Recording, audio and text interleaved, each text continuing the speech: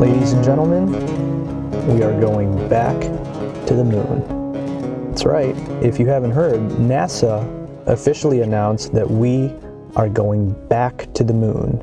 And there's a twist this time, because we're not just going back to walk around or plant a flag, but we're actually going there supposedly to stay. And if that's not exciting enough, from the moon, we're actually going to try and get to Mars. Now, as someone who's fascinated by so many things scientific, especially dealing with space and the universe, this news really calls to mind something that's at the heart of my enthusiasm for creation. In other words, it ties to a core of who I am. But let me back up a little bit, because I'm not talking about wanting to be a scientist or wanting to be an astronaut.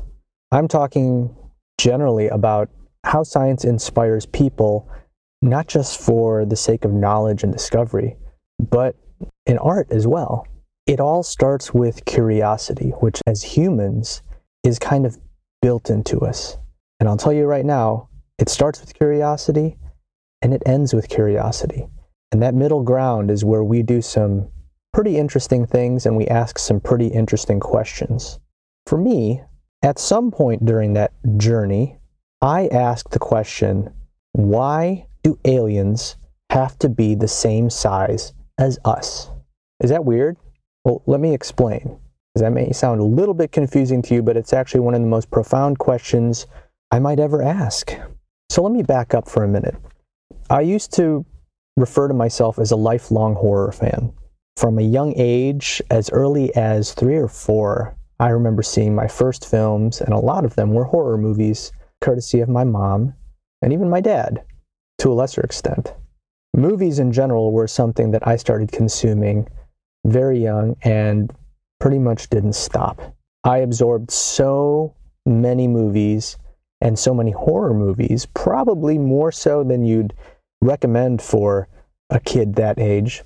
But because of the environment I grew up in and the parents I had, I was able to absorb these things in the most innocent and the most innocuous way that led to a lot of positive things, as opposed to the assumed negative connotations or results from watching these kind of movies. In any case, I used to watch a lot of horror movies and thought of myself as a horror fan, when really I had an epiphany in the past couple years, especially when I started writing more. And in this realization, I found that I am not actually so much a horror fan per se as I am a science fiction fan. Now, some people might lump the categories together, and they intertwine and they overlap, no doubt. However, there's a certain aspect to science fiction that can be missing in horror.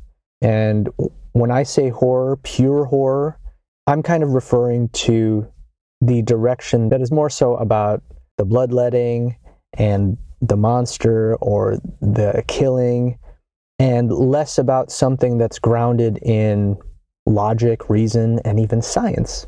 And I realized that everything that I've ever loved passionately in cinema and in literature always ties back to a science fiction root. Even zombies. How zombies? Some people might see zombies as a monster that involves a lot of killing and bloodletting and is part of horror iconography that is a given. Except when you look at the films that started that genre, when you look at George Romero's films, when you look at The Walking Dead, there's no denying that there is a scientific base to the storyline, which is to say we're talking about transmittable diseases, we're talking about infection, we're talking about pandemic. These are real life properties. They are based in the scientific world and have rules and really build the framework around the horror aspect of the monsters or the enemy, what have you. And so I realized that all these films that I love, all these scary movies, really have some kind of base in reality. It's another reason why I think I love Stephen King and his work so much, is because he builds his stories in a world that we know. a world that's familiar to us, with people that are familiar to us, in a time that's familiar to us. And this is not to knock fantasy worlds where everything is made up, from the characters and species to the locations and even planets. It's just a different way of imagining how to tell these stories. And so when you have a story that's fundamentally based in reality, and there's that one element that is very unreal, well, there's the crossing of the line between science and fiction. Because the science part of it is the things that we can measure and predict and expect, and that we know to be, quote, true. And then the fiction part is the part that we don't know yet, the mystery. So it's clear that the world of science fiction is really where my mind lives. In terms of the curiosity about space travel, when we look up into the stars, we wonder a couple things. One, will we ever go up there? And two, is anyone else out there? Fundamentally, I think these are two properties that are built into the human species that historically we've explored in various ways, from storytelling to science to the engineering of aircrafts and spacecrafts and travel. Looking up into the sky tends to be associated with questioning our own existence and why we're here, and just exploring the vastness of space and the universe and all the things that we don't know. But rather than get philosophical about it, I want to focus on that specific notion of curiosity. Because on one hand, we're looking up at the skies and we're wondering, are we going to ever go out there? Are we going to ever make it to another planet? And of course we did, to the moon once, and now we're going back, which is really, really exciting, because we're not just going back to do the same thing, we've got other plans. That's not the end destination. We want to go even further. And if the space travel films we've seen over the past couple decades, especially ones like The Martian, are any indication of the possibilities and the ramifications of actually leaving our planet, then that's a pretty exciting thing to explore. Though it's hard to ignore the fact that there is that aspect of guilt and almost escape that's almost an undercurrent of this mission, where a skeptic or even a cynic might say, yeah, well, we're trying to go to another planet or other planets because we're destroying this one. And I have no argument there. But this conversation is not so much the environmental side of things, it's more so the creativity and curiosity side. That part of my mind loves to consider this information that we are reaching for the stars and we're going to try and go there again. There's the other component, though. Apart from the idea that we as a species would continue to explore and expand our existence and go places that we've never gone, there is the obvious and well-explored notion of whether or not we are alone. And while this has been explored in many different ways, clearly from a cinematic and literature perspective, we're talking about aliens. And while I love alien movies, I cannot begin to list how many extraterrestrial and alien movies I like. I've found over the years that I've developed a very specific angle at how I like to explore my curiosity with the notion of aliens. Because there seems, especially since the 40s and 50s, to be a very pervasive paradigm concerning how we, as humans, think about aliens. The obvious fact is that our portrayal or imagining of these other species is always hostile. Of course, you've got the exceptions. You've got your ETs, you've got your friendly aliens, but that seems to fall into a distant category of children's movies and adventure genre. But by and large, we envision aliens and the unknown to be a threat. And I think that's only logical, considering that we are afraid of each other. Why wouldn't we be afraid of something so different? When you look at the comparisons to how we treat race and ethnicity and equality, we are still a long ways of accepting each other. So it seems to make sense that our imagined harmony with something completely different from us, but somehow as smart or smarter than us, is an extreme threat to our collective self-worth as a species. And so in stories and in science fiction, we tend to embody these other beings as somehow a mirror image of ourselves, but with the worst and most hostile and vindictive qualities that we could ever dream of. Not just in their appearance, being completely otherworldly, but in their intent and in their view of us. And so for decades, alien portrayals in films have tended to go the way of the monster. And yet it's a monster that's somehow familiar to us. So whatever kind of alien is attacking us, there's always a sense that they're coming to take us over because somehow we are not good enough, or we are good enough, but good enough to eat. Something along the lines of wiping out the human race because we are not worthy. And ultimately, it mirrors this hostility that I feel like we have towards each other, this unrelenting need to be superior. We could go into the psychology of why we design and why we write monsters the way we do, especially aliens, but I think the analogies are already too self-evident because of how we treat each other, especially considering our differences, whatever they may be. So that made sense, but it's gotten so played out, and it's made me ask so many questions, and ultimately these questions led to, why do the aliens have to look like us? Why do they have to have 2 legs and be just as tall as us?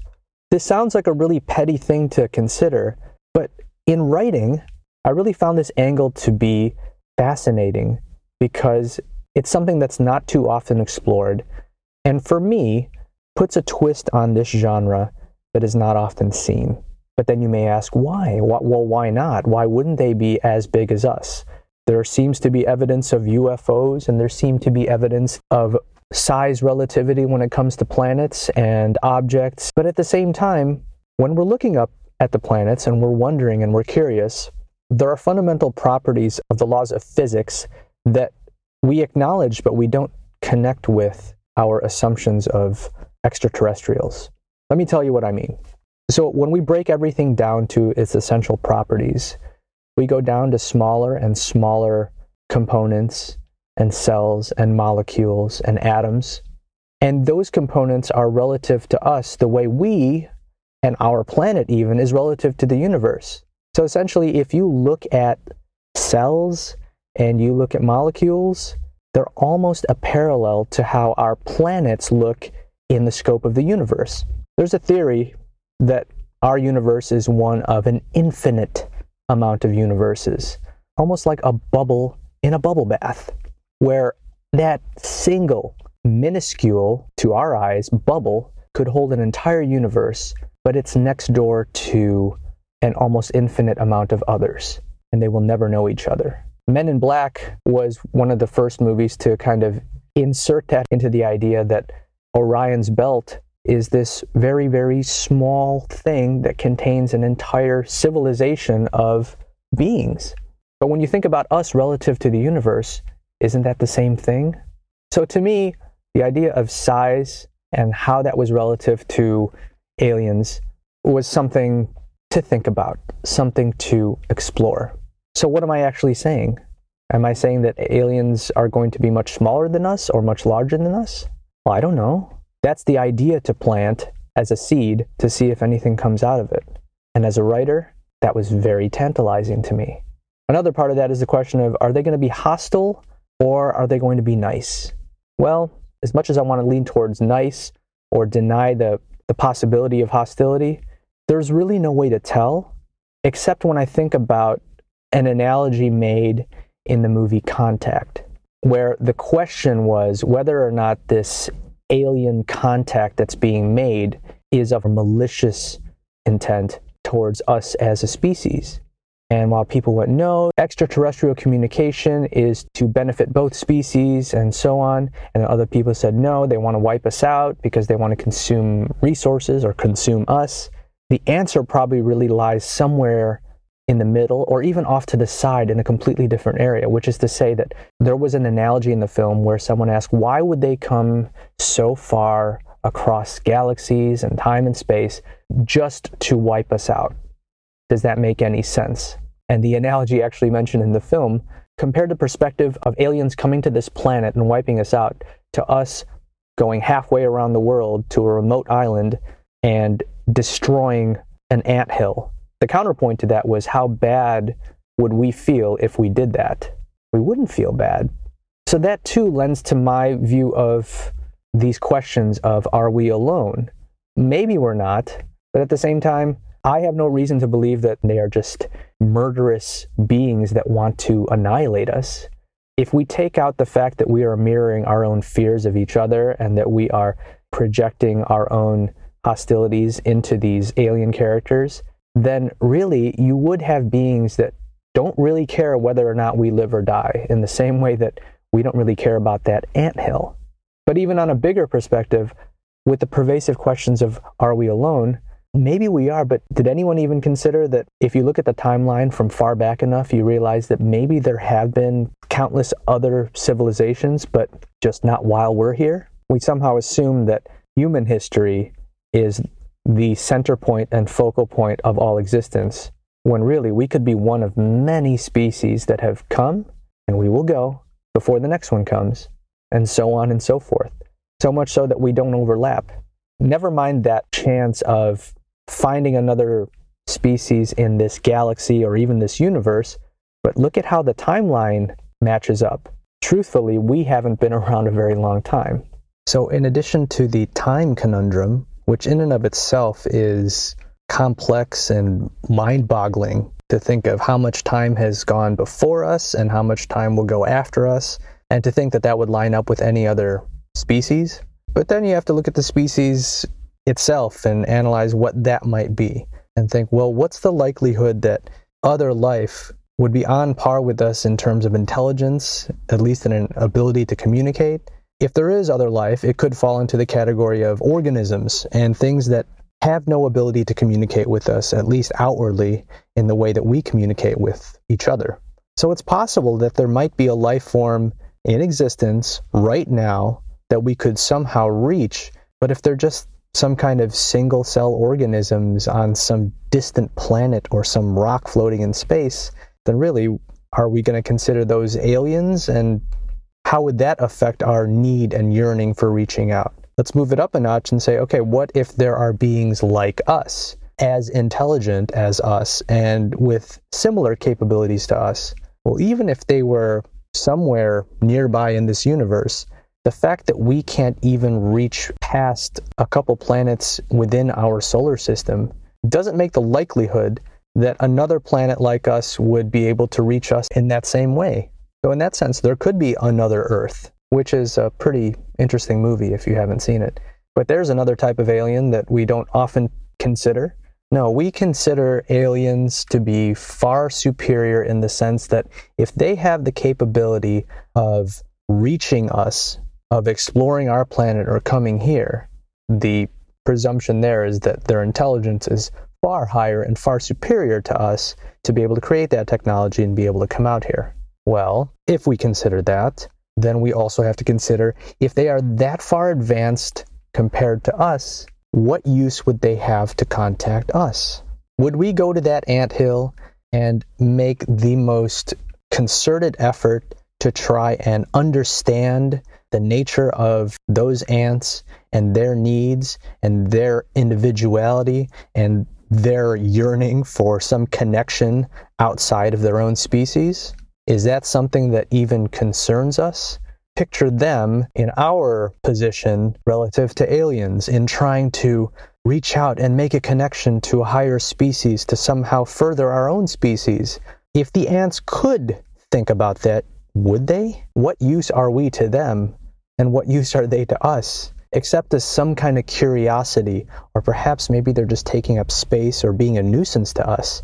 There's an idea I've heard that in looking at our planet from above and in observing, that they don't want to make contact with us, that other civilizations see us and go, yeah, we're not going to touch that. But I digress. This is not a skeptical criticism on the idea of aliens. It's that idea of what do we do with the notion of these possibilities. And while we've already tackled space travel, and that's something that we're already trying to work through, it inevitably points to what else we'll find or who else we'll find. And that's really where my thought process comes in. Because in response to finding out that we are indeed going back out into space and we're going to the moon and we're going to stay there and maybe even go further than that, there's a couple different types of responses you can have in terms of inspiration to do something with that.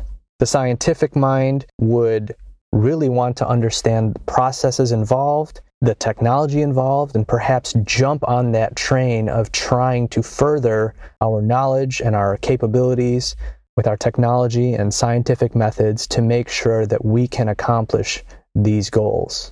But to the creative mind, it filters into this other area that is, in particular, where my mind goes, which is this other slippery slope of a combination of philosophical and imaginative debating of how and why these things would or could be.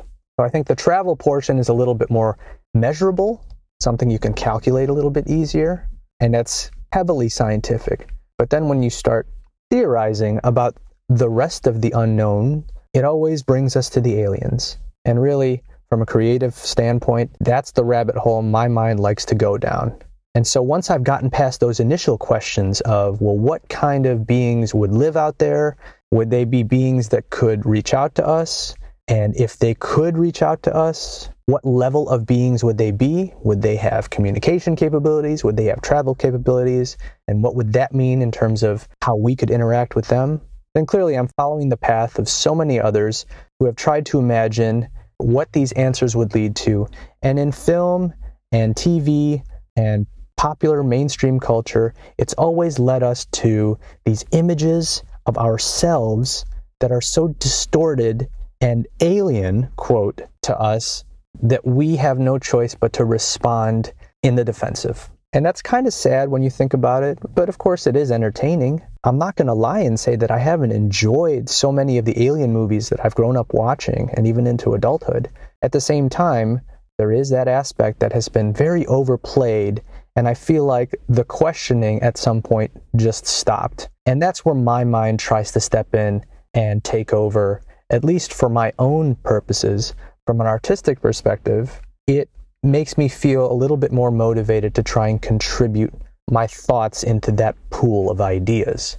So if we can steer past the idea that these are little green men or little gray men and all these kind of almost stereotypical notions of what we have established as being the norm of what an alien is, we can wipe that clean and really ask ourselves, well, why did we decide to make it like that? I think too much of that is composed of our own metaphorical representations of our fears as humans. Plain and simple. To a large extent, that's what the horror genre is. It's just an embodiment of our fears, of ourselves, because as we know there are no real monsters, we also understand that people are capable of being monsters. And that's the sad reality. With aliens, I think there's a little bit less intensity and seriousness, because really, there is no template for it, and there is no basis in what we would call reality. We can completely make it up. So naturally, we will fill it in with the things we know, and generally, we probably know ourselves better than anything else. But for me, when I go down that path, in that rabbit hole, and I get past all the philosophical quandaries of, are these going to be single-cell aliens, or are they going to be a super advanced technical race of beings, I find myself in a place where there are a few decisions or options that I've leaned towards that try and acknowledge these weird questions that I've had.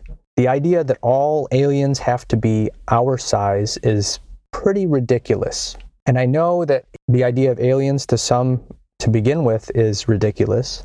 But let's suppose that we accept the premise that aliens exist. In the same way that I would argue with someone about running zombies versus shambling zombies. And inevitably someone says, well, dead people can't be alive anyway. Well, obviously, but let's assume we're past that and we've accepted that.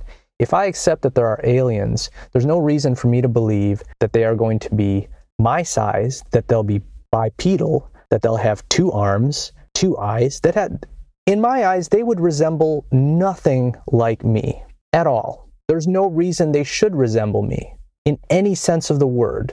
They could come in so many forms that we are unaware of that it seems kind of lame to just default them to something that looks kind of like us. When you think of the diversity of species and creatures on this planet alone, and you think of how many of them actually resemble us, why would we actually assume that creatures who do not originate from this planet would resemble anything like us in a physical sense? So, based on that supposition, I have gone the direction to assume that no, I'd like to explore the possibility that they are going to be very different in size.